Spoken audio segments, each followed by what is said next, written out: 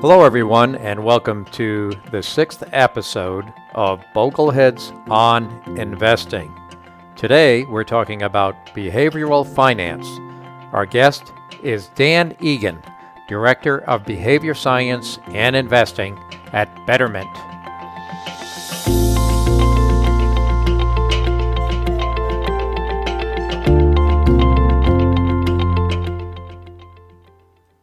My name is Rick Ferry, and I'm the host of Bogleheads on Investing. This episode is brought to you by the John C. Bogle Center for Financial Literacy, a 501c3 corporation. Today, we're talking with Dan Egan. Dan is a behavioral scientist who works at Betterment. Betterment is a robo-advisor who is using technology to help people invest better. And a lot of what Betterment is doing and the programs that they're running are based on behavioral science. I've been following Dan's work for several years now, and I find it extremely interesting how this company is, for lack of a better word, controlling their clients' behavior by analyzing client data and testing various hypotheses in a real lab of hundreds of thousands of clients to improve their investment performance. Let's get right to Dan Egan. Welcome, Dan. Thank you very much for having me. I really appreciate you being on the show. You're an up-and-comer, if you will. What you're doing at Betterment as the Director of Behavior Science and Investing is extremely interesting, and I thought it would be great to have you on the show so you can talk with us about all the work that you're doing there and all the neat stuff. It's like you're in this big lab in real world, and you get to actually run experiments on real people and do real things as opposed to theory, sort of an ivory tower classroom setting. So can you tell us a little bit about who you are and how you ended up at Betterment? It's a great place to be, but with great power comes great responsibility. I'll trace out so that I think it's actually useful for the path that I got here by is interesting. It explains my background a bit. I did my graduate degree in decision science, which is a combination of psychology and game theory and statistics. So trying to figure out how to help people, real people, make better decisions. And I had never had any desire to go into finance or investing, but during that program, one of the people who I worked with said, why don't you come and work with my investment company for a little while? And I thought, I heard that these people get paid well, and it sounds really interesting what they're doing. So I went and did that, and I worked there for about a year, and it was an incredible experience, learning very quickly the difference between academic finance and real-world finance. And after doing that for a year, I realized that specific kind of finance, a private equity firm, was not what I wanted to do. And this job came up at Barclays Wealth in the UK, which is a high net worth asset management firm, doing applied behavioral finance, trying to help advisors give better advice, not only in terms of it fitting to the client better, but also the client being more likely to adhere to it, to actually go through with it. And I worked there for about 6 years with advisors, both building behavioral tweaks to the platforms as well as integrating it into their advice. And one of the things that kept striking me, as you've alluded to, is that there's this three-body problem going on. So we have the end investor who's going to come with their specific circumstances, but also their psyche and their particular strengths and weaknesses as an individual. Then you have the same thing for the advisor. And here's me sort of in the background trying to change the system, and the advisors and coach them and train them to see if we can help the end client be better off. And that's a very noisy environment to be in. The feedback is delayed and noisy. You're never really sure if what you are doing is actually working.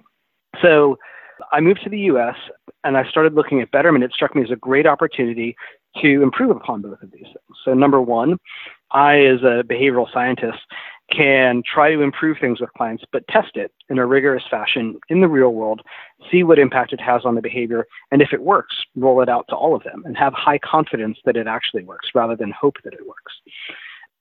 So what you were looking at Betterment as an option, and you liked the idea that it was a real-time experiment with real investors. And at the time, the company was up and running, and they were using index funds. Did you give it any thought to why John Stein had chosen index funds and why that was the focus of the investment philosophy behind Betterment? I think there are a lot of reasons to go with index funds. Obviously, they tend to be much lower cost than more opaque or more actively managed funds. They're also more transparent about exactly what they're going to do and when and how. They scale very well in that they can generally, you can put a lot of money into them and it's not going to negatively affect the performance of the fund, which isn't true of some active funds. And we wanted to be able to say to clients that we were doing what there was a lot of good long-run evidence for, which is that lower cost, systematic, index-based investing tends to do better. But you're using only ETFs as opposed to open-end traditional mutual funds. Is that an operational reason, or do you think they're better than open-end funds? I kind of want to go with one type of fund. I would definitely say an ETF is better. We manage a lot of taxable accounts, and ETFs are significantly more tax efficient than mutual funds. They are able to trade throughout the course of the day. That's something that we can talk about and come back to about whether or not that's good or bad. If you use them in a portfolio, provides some services and functions that it's much harder to do with mutual funds. A very small example in terms of transparency is that a lot of mutual funds have 12b-1 and marketing fees embedded in them, which are not transparent to the end user, but is a way that third parties can be compensated for using those funds. Structurally, that's just not possible with ETFs. The ETF doesn't know who owns it. So there's a level of transparency and an inability to have conflicts of interest that make ETFs preferable, as well as tax efficiency.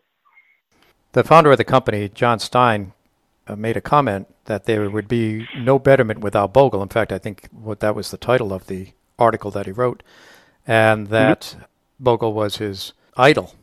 And he was invited by Jack Bogle to go to Vanguard, and he spent all day with Jack, and Jack was very encouraged by what he was doing. And I can understand that, because to get young people, particularly interested in index fund investing at a young age, is something that, I didn't have when I was growing up.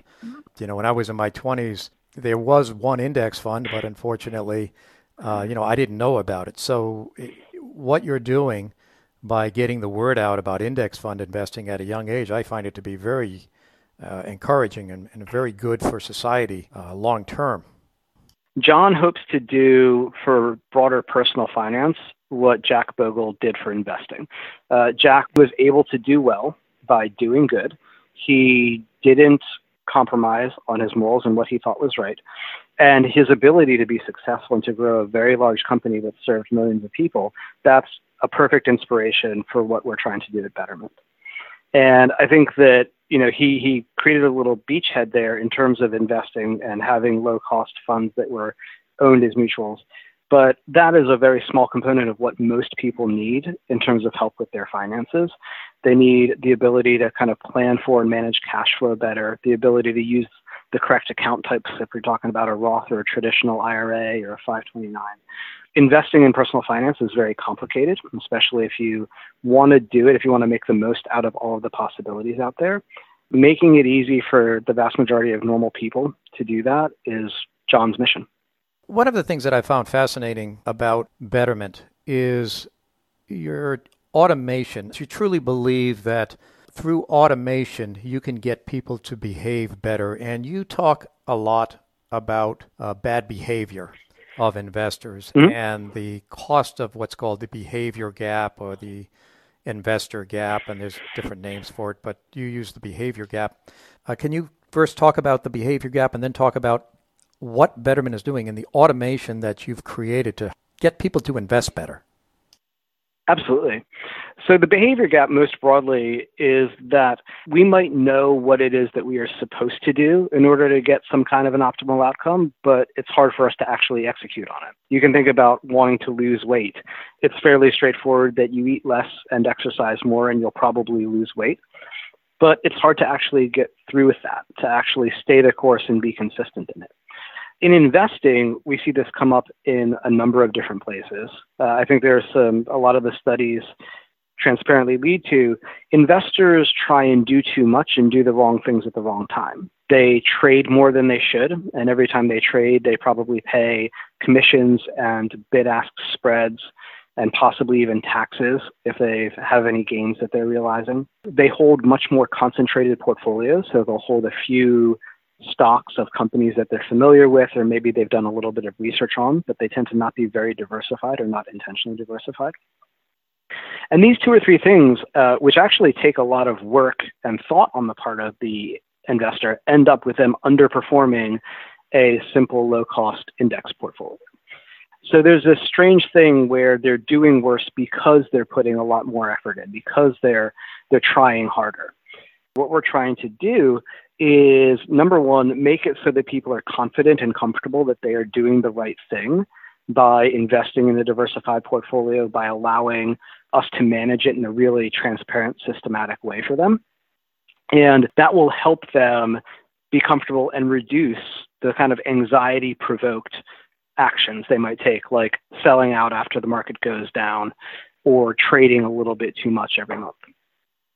Now, the interesting thing about your research is you have actual data. I mean, you have access to literally hundreds of thousands of accounts that you can drill down into. And you like to study quant, and you're a programmer, and you can drill down into actual accounts, whereas other researchers at academics, they would have to ask companies for data. You have the data, and you can drill down and you can look at what your investors are doing. And you found that even in your own accounts, that there is behavioral issues, even with your own investors.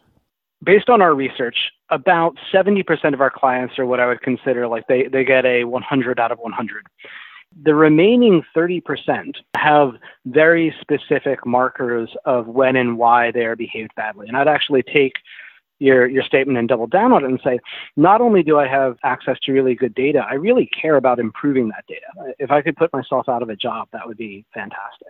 Because when you look at that 30% of clients who are making specific mistakes, it's fairly predictable. They are going to trade too much. One of the things that we look at is the role that gender plays, and men trade, they log in more, they trade more than women. And here's the neat thing. When they trade, they make much more extreme moves.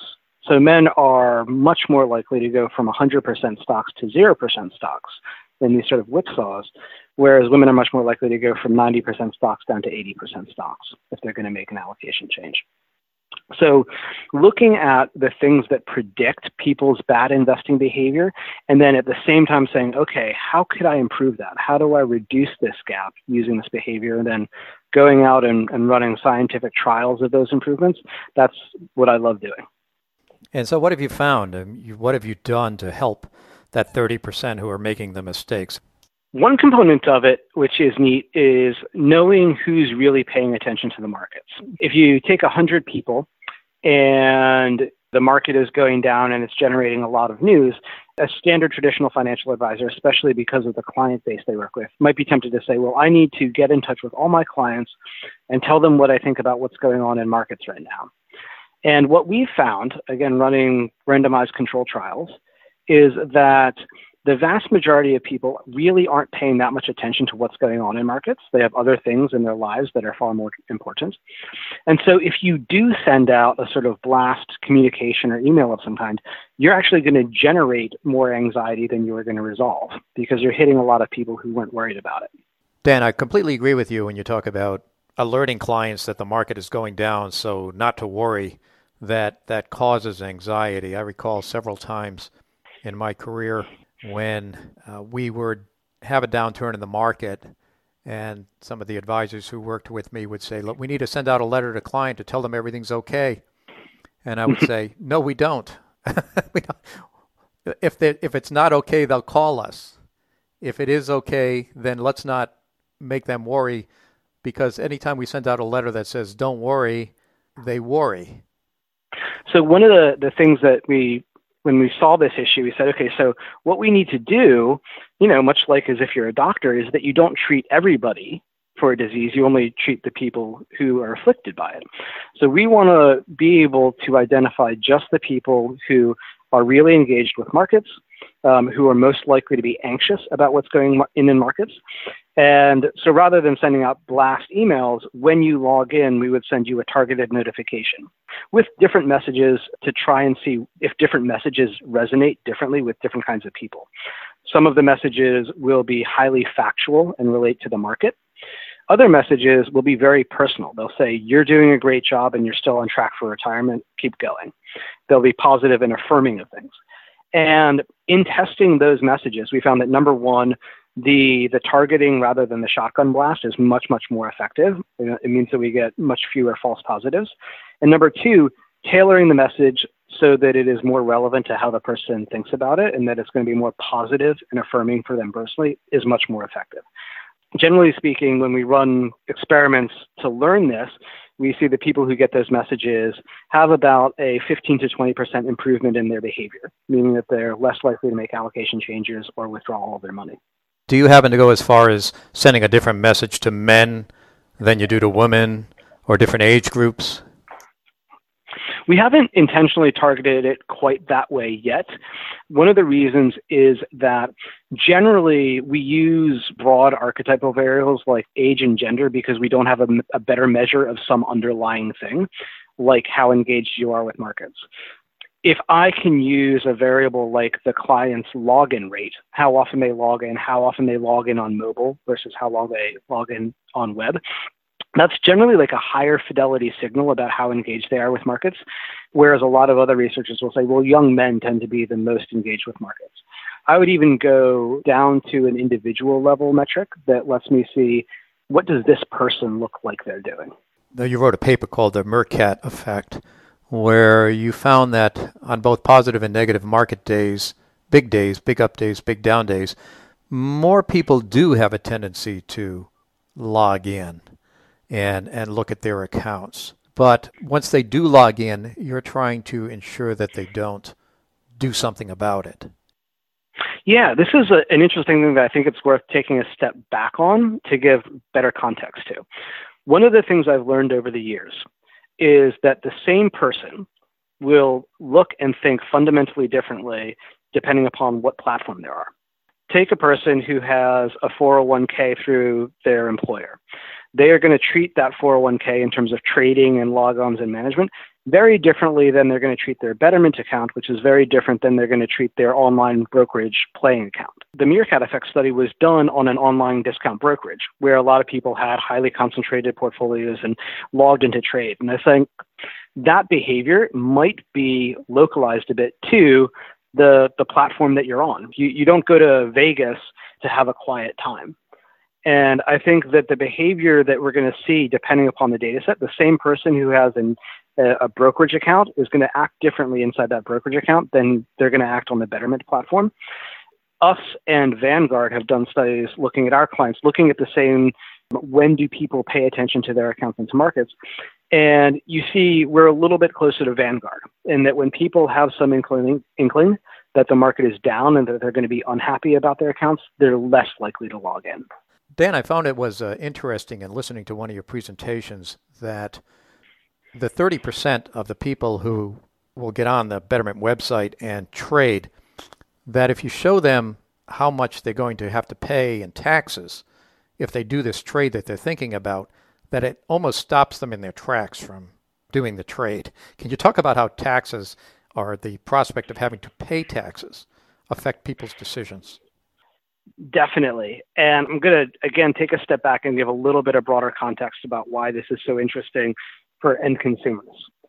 Most of us will have interacted with our finances through websites that are set up by brokers.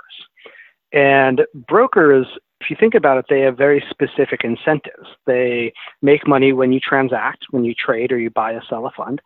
And they also make money when you hold cash. And that means that a lot of the interfaces we're used to, in a very subtle way, encourage those two things. They're going to encourage us to trade and they're going to encourage us to hold cash.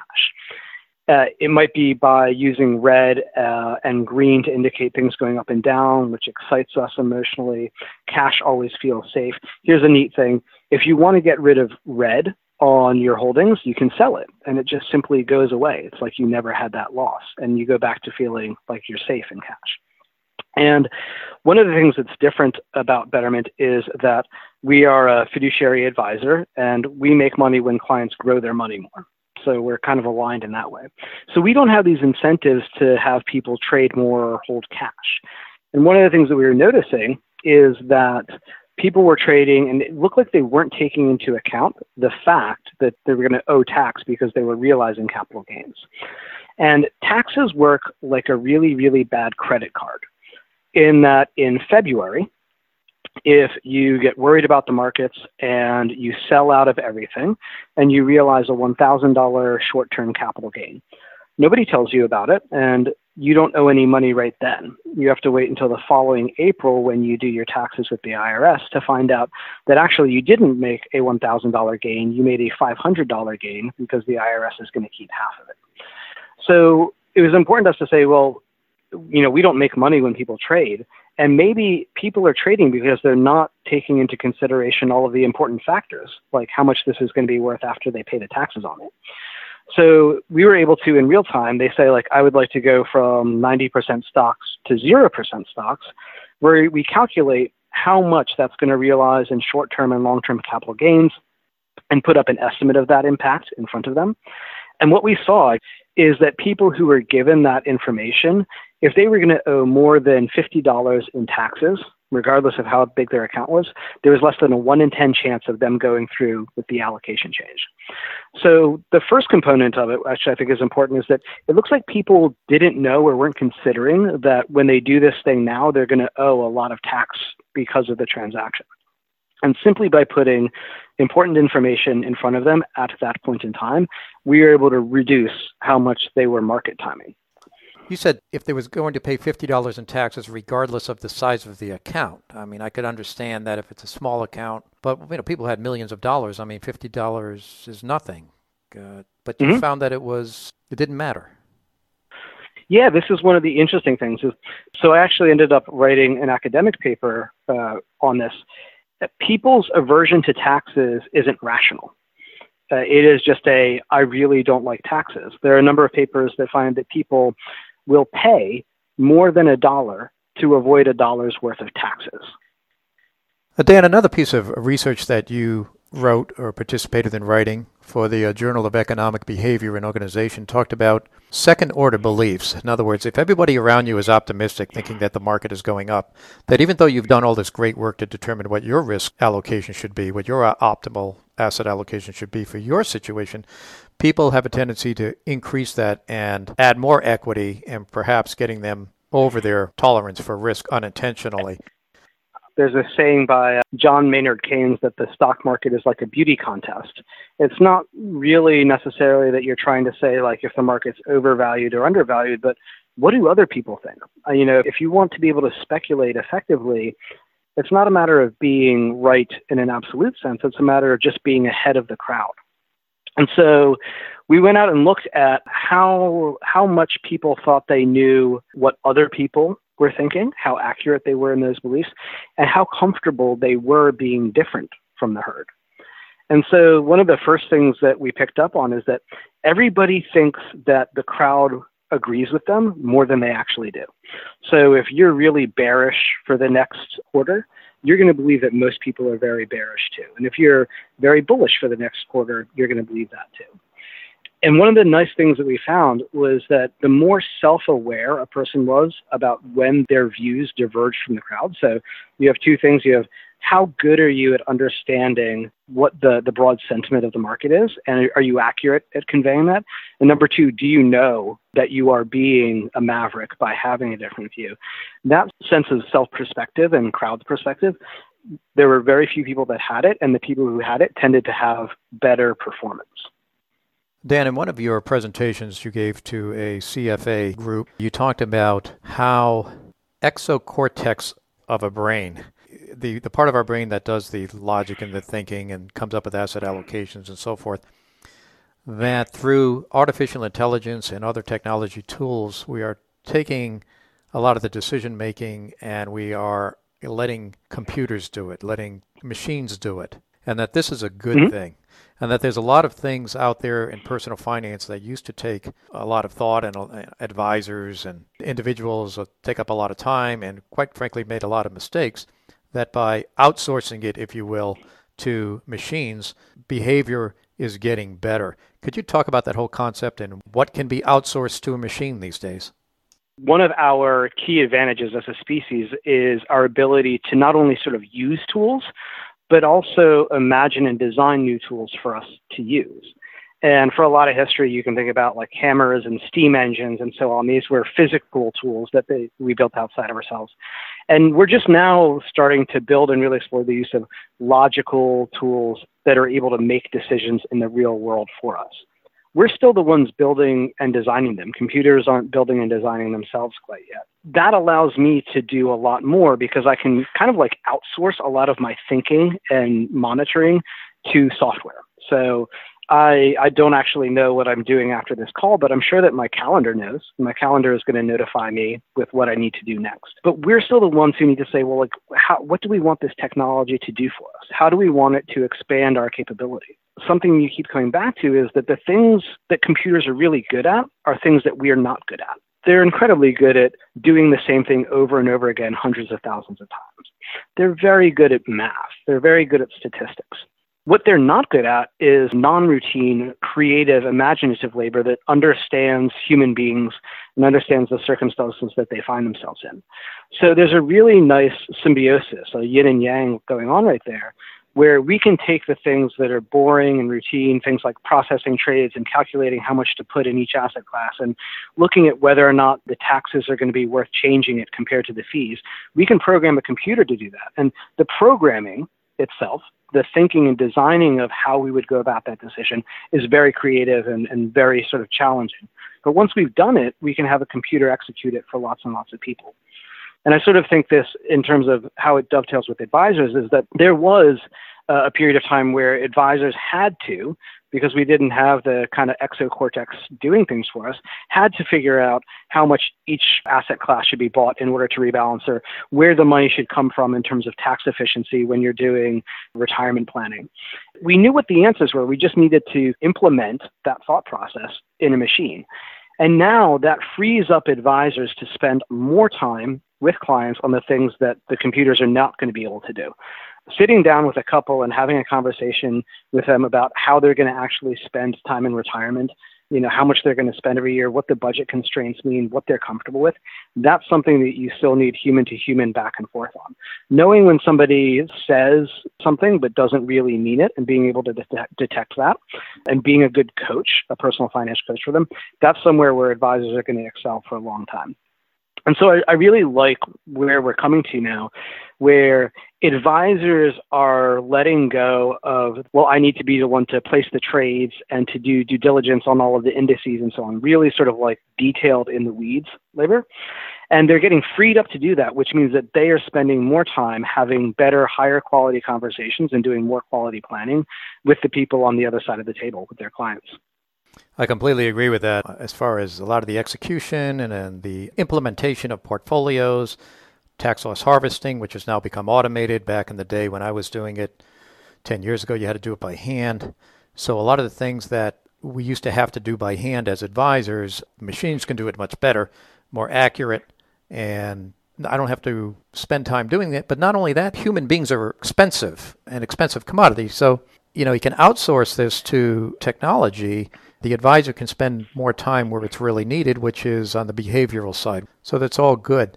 One of the areas that I actually think advisors don't give themselves enough credit for is the communicating of different things to different people. So when a person comes to a website, it's very hard for the website to know ahead of time that a football analogy would work very well for them. But advisors know that different people, they can track those different people's interests and know what kind of analogies or explanations are going to really resonate with them such they get a point. Whereas a lot of times technology has, in terms of communicating things, a one-size-fits-all dimension, especially during the educational and onboarding component of advising a client. Advisors have a real advantage in that they will communicate more effectively and more efficiently with each individual client because they can change the way they talk on the fly. Hey, I can give you a story about that. I was talking with a client several years ago, and I made a golf analogy, and I was talking about index funds. And I said, let's say you went out on the golf course, and every time you went out on the golf course, you shot par every single time. That would be great, wouldn't it? And I was asking this woman, and she said, I don't play golf, and I have no idea what you're talking about. Yep. But you're right. I mean, if we have a questionnaire where it says, what are your hobbies, and somebody wrote down golf, I could use that analogy with that person. Dan, one of the other things that you do at Betterment, which I find very interesting, and I learned a lot from listening to one of your presentations, is that when you're talking about goals with clients, in other words, what do you want your money to do for you? Where do you want to go? That people have a really difficult time articulating or defining what their goals are. So you sort of reversed all that. You've come to the realization that most people have common goals and that it's better to have them eliminate goals rather than say what the goal is. Can you talk about how you came to that conclusion? Yeah, I think there's two inputs to this, or two reasons we ended up here. One is just the general idea that we can learn a lot from each other. One of my favorite books that I've read over the last year was 30 Lessons for Living from the Oldest Americans. They speak to 70, 80, 90-year-olds about what they think went well in their life and what didn't go well, and what they would go back and change across career and marriage and being a parent. And I think we really need to do a better job of learning from each other and using the wisdom that's available to us from a wide array of other people. One of the things that we've been doing is looking at how clients use our platform, looking at what goals our CFPs recommend to people. And rather than trying to reinvent the wheel every single time for each client and putting the weight upon them to do it, said, well, wait, we know what goals our CFPs are going to recommend for somebody who's in their early 20s. And we know how they would go through a budgeting plan. We know that they're the ones, if you are in your mid-20s and not yet married, maybe you need to start thinking ahead to the kind of goals that come up later. Whereas if you're in your mid-50s and you've already kicked the kids out of the house, you have a different set of goals. The other element of it, you start with it, we have a really good kind of like wise set of goals that come up from the experiences of lots of people through time. The other element of it is that, as you said, people have a hard time coming up with those goals themselves when they're in the future. I could go back now and tell 25-year-old me things he should be thinking about. But 25-year-old me would feel it was very hard for him to think ahead. So rather than have people try and come up with and imagine and brainstorm the things that they might need to spend money on over the next 5, 10, 15, 20 years, we put them there in front of them and say, these seem like they're the things that you need to be thinking about. Why don't you remove any that aren't applicable to you? And we can work through prioritizing the rest of them. That's a lot less effort on the individual. Generally speaking, people who are given a kind of master list of goals that they remove from end up with twice as many goals that they want to be planning for compared to somebody who you force to start from scratch. So it's a very effective way of helping people identify what goals they think they should be planning for based on the wisdom of the crowd. And it also means that those people are better set up to invest intelligently for the future, because instead of saying, well, I'm going to assess performance by whether or not my account went up and down, they say, well, I'm going to assess performance based on whether or not I'm on track to hit these personal finance goals that I have. One of the questions I have for the future of fintech, using technology to become better investors, is the shift that is going on with and if you don't mind me saying robo-advisors, I don't know how you feel about that phrase, being that you... Go for it. Okay. Is that, they're set up for young people who are just getting started and, how to do a budget, put a few bucks a month away, get them into index funds, all that's very good. Get them investing. They're going to need to learn how to invest, and this is a great way of doing it. But one of the things that I always found lacking, at least at the beginning of all of the robo-advisors, is it was for that other generation. It was for the millennials. It wasn't really for my generation, which is the baby boomer generation, who are retiring. So a lot of the tools that were created were for the accumulation of assets. And I believe the next phase of all this is, how do you provide tools for people like me, who are 60 years old, and the distribution of our assets in retirement? It seems to me that that's the next phase of this whole robo-advising world. It's definitely going to happen. I'd say for three reasons. One is that myself and the current crop of people, we get 1 year older every year. And that steady march, we're good at building for ourselves because we kind of know what we need at this point in our life. the closer we get to retirement, the more that we hear about and want those sets of tools for ourselves. I already have these discussions with my parents, and understanding what they need is really important. On the flip side of the market is the consumers. My parents are very uncomfortable with the idea of just using a digital investment solution because they want to be able to talk to somebody, because they want to have them communicate in one person that they can go face to face to.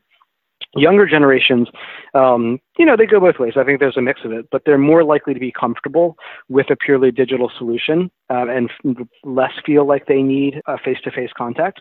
That might change over time as the cohort gets older. Either way, I think that we're going to see greater adoption of sort of decumulation in retirement software and planning as people who grew up with computers and who've been using them their entire white-collar professional life are going to want that same thing in retirement, as opposed to a generation who might not have. And I think, to your point, there are more people who are, even right now, starting up companies that are focused on retirees to try and help them make those decisions. One of the interesting components of it is when you look at a business that has a target customer that is accumulating money over time, they kind of have positive growth curves built into their customers. A retiree-focused product is looking at specifically at customers who are reducing their wealth over time. So I think there's going to be an interesting kind of like, they're going to want to look at different compensation models for that kind of advice to dovetail better with the incentive schemes that are present specifically for retirees and how they are going to be spending their money and managing their assets. I completely agree with you. The company that I'm starting is hourly based advice where I'm not actually going to be implementing anything. I'm just going to be talking with people and getting paid for that intellectual property. And when it comes to the actual implementation, use these tools, such as Betterment and others, to actually implement the client's portfolios at a very low cost. So it's getting back to what you're saying. At some point, people need or want that human interaction. They want that second opinion. They want to run it by somebody and get input. But it doesn't need to be ongoing. It doesn't need to be every quarter or every year. So the pricing model on that type of advice needs to reflect the way it's used as opposed to, say, just assets under management. There's advisors that are charging 1% per year and clients are not utilizing 1% per year worth of advice. They might use it 1 year, but for the next 2 or 3 years, they don't need it. So I think the pricing models and the way it's delivered, there's going to be a separation between the advice givers who get paid for the advice and the implementers who get paid for managing the portfolios. And as a difference in the way that the services are delivered. And Betterment has already started to go down this path because now you've implemented a financial planning and advisory model. Betterment started out just charging 25 basis points to our retail clients. And over the years, we learned that number one, some people wanted more of a CFP engagement. We found that there's a lot of upfront costs. So we have to get to know them, gather all their data, understand their circumstances, and then have 1 or 2 calls with them. And then they didn't want to start again from scratch later. So we started offering what we called Betterment Premium, which was 40 basis points instead of 25 basis points. And it was a annual fee so that you were kind of locked in for 1 year at 40 basis points rather than 25. And the uptake on that was just of a very specific person who wanted kind of like that ongoing relationship where they wanted to be able to call us anytime, which was a subset of people. I think a lot of people think like you think, which is, well, actually, I just have this specific question that I want an answer and some guidance on, and I don't want that to translate into this long ongoing relationship. So about 6 months or a year ago, we started offering what we call advice packages, which are modular little a la carte packages you can buy, like I'm getting married and I want to understand what's involved in merging our finances and the options there, or planning for a kid's college education, or optimizing Social Security in retirement. These are questions that the person doesn't feel like they need advice tied to their assets in any way, but they do want, as you said, a conversation with an expert, somebody to take a look at it, check their work, make sure that they're doing the right thing. And then once they have that confidence, maybe help them set up a bit of the execution for it, maybe set up goals in their Betterment account. And we found that that's been very effective. The most common package that people buy is actually an initial getting set up and checkup package, where they're just going to pay us, I think, something like $200 for us to look at their information, set up their Betterment account the right way, check that everything's right, have a conversation with them and their spouse about it, and then they're confident. Then they're ready to have it run on the 25 basis points for the rest of the time. So I think that kind of giving people the option to buy the level of service and the type of service that they feel is appropriate for what they want is very important. I think that there's room for both of them. I think there are people who want to pay an extra 25 basis points to have an ongoing relationship and feel like you're going to be monitoring and looking at it and they can call you anytime. But there are also people who know that they have specific discrete questions and there's no reason for them to have an annual fee to get them answered. Oh, I think that's great. Giving people options on how they pay for the advice that they're getting is a great concept. Again, I used to be on the all asset management side. We used to give some advice. Now, just giving people different options as to how they can pay for the advice going forward, whether they're going to roll it into an asset management fee, whether they're going to just pay for it a la carte, which is what you're talking about. They could pay for it through a ongoing retainer that they're paying directly to advisors such as XY Planners, a company that is doing subscription-based type planning. I mean, there's lots of different options available to people out there now, and it's just getting better. It all better aligns the services that are being provided to the clients with the fees that are being charged to clients. I didn't know about your a la carte offering, and I'm happy to hear that it's going well. It does seem to be a very good way of doing things. The next level in this that I'd like to see at some point is a fee arrangement that is based upon the success of the client. So, number one, I wish advisors were a little bit more incentivized to take a look at clients ahead of time and see what value they could add and say, I think that I can wring an extra $50,000 out of your retirement savings if we tweak things and change them, and if I help you adhere to this plan over the next 10 years. Would you be willing to take me on as a kind of a profit share? Because I want to see you succeed and you want to see you succeed. So let's figure out a way where advisors, even going further down that incentive alignment chain, where advisors are kind of equity holders in their clients' success. And I would want to, know that I'm going to get paid not only for knowing the financial planning details, but actually helping the client execute on those plans. Yeah, I don't know how the SEC, the Securities and Exchange Commission, is going to feel about that. Mm-hmm. Participating in any way in any of the clients' profits, aside from AUM, which is a way of participating in their profits, is something the regulators have always looked at very negatively because it creates incentives to the advisor to take more risk in the client account. I understand what you're saying, to be an equity holder in the client's success. But what's the downside? In other words, what if it doesn't work? Are you also, Are you on the hook? Are you on the hook? Yeah.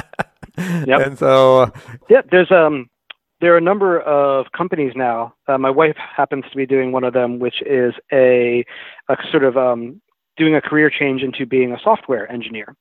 And a lot of them are set up where they're going to train you for 3 to 6 months. And they only get paid when you are making more than $80,000 a year in a tech job, and then they can make up to sort of $40,000. So I'm seeing more and more incentive aligned or success incentive aligned commercial relationships, and it's interesting to think about and ponder how you could legally also do that for personal finance. Yeah, so what you're doing is deferring the fee. In other words, you know what the fee is going to be. You're just deferring it until you have success, and if you don't have success, then the fee that you owe me would be less or maybe non-existent. So I could understand that, where the fee is up front. This is our fee. Mm-hmm. We're just not going to collect it. We're just going to collect a little bit now, and we're going to collect the rest of it later on down the road when you are successful. I think that would be an intelligent approach rather than just kind of a profit sharing where we're going to get more if you're more successful later on down the road. It's all interesting. Dan, generally in the financial services industry, we separate people between delegators and do-it-yourself investors. The delegators will go out and hire an advisor, have somebody manage their portfolio because their free time is important to them. Either they don't want to do it or they can't do it, but to them, they'd rather not do it. They'd rather go do something else, and their free time is important. The do-it-yourself investors, though, they might like it as a hobby. They might prefer to save the money of the advisor because the delegators do have to pay something, as you say, 25 basis points, fair fee. But on the do-it-yourself side, there's also a cost, and that's the behavioral cost, as we talked about. Can you talk about the difference between the delegators, the do-it-yourself investors, and how to maybe get more do-it-yourself investors to see that the value of delegating is really worth the cost? If you're a delegator or if you're a do-it-yourselfer, it's easy to see the pros for your side of things. And I think it's easy to not see the cons. To be fair, if you're a delegator, maybe you don't really understand everything that's going on in your portfolio, and maybe you're not completely on top of it. Maybe there's a higher chance that somebody might have you invested in a not great fund or a high fee fund. So there are costs to being completely hands off. At the same time, there are huge costs, I think, to being very hands-on. I do not tune up my car or my bike myself. I don't try and be my own plumber or my own electrician. And I think that the people who spend a lot of their own time being their own portfolio manager, they might be missing out on that. Number one, they're kind of valuing their free time at zero when they should have a really high value of it. And they could be using that time to help other people profitably themselves more. So like I really enjoy building out portfolio management algorithms and working with the teams and designing them well. And I kind of think of that as like my contribution to society. If I'm a liver cell, this is the role that the liver cell plays, and I rely upon all of the other cells to do right by me. And if we try and be all things, and if we try and be a portfolio manager and be our own financial advisor, we're probably not going to do as good a job at it as somebody who dedicates their entire life to doing that thing. And it also means that we're spending that time not playing with our kids, not developing our own skill sets, our own professional network in some way that would be more advantageous to us as a whole. So I think that DIYers, they might enjoy it. It might be a good hobby, but I think they often miss out on the costs that they don't see, that they are paying by virtue of not delegating it. I've started to note when people are a little bit cost averse in an irrational way too.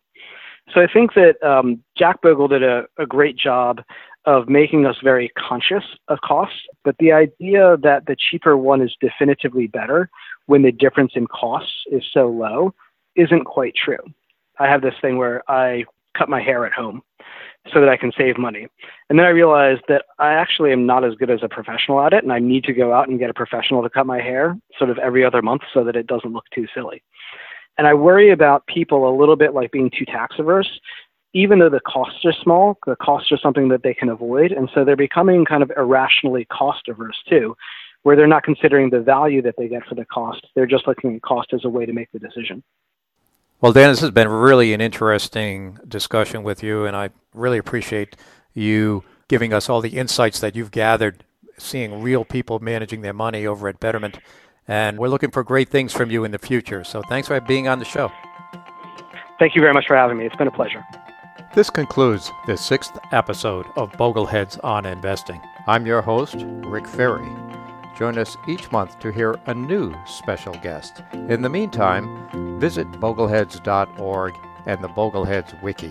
Participate in the forum and help others find the forum. Thanks for listening.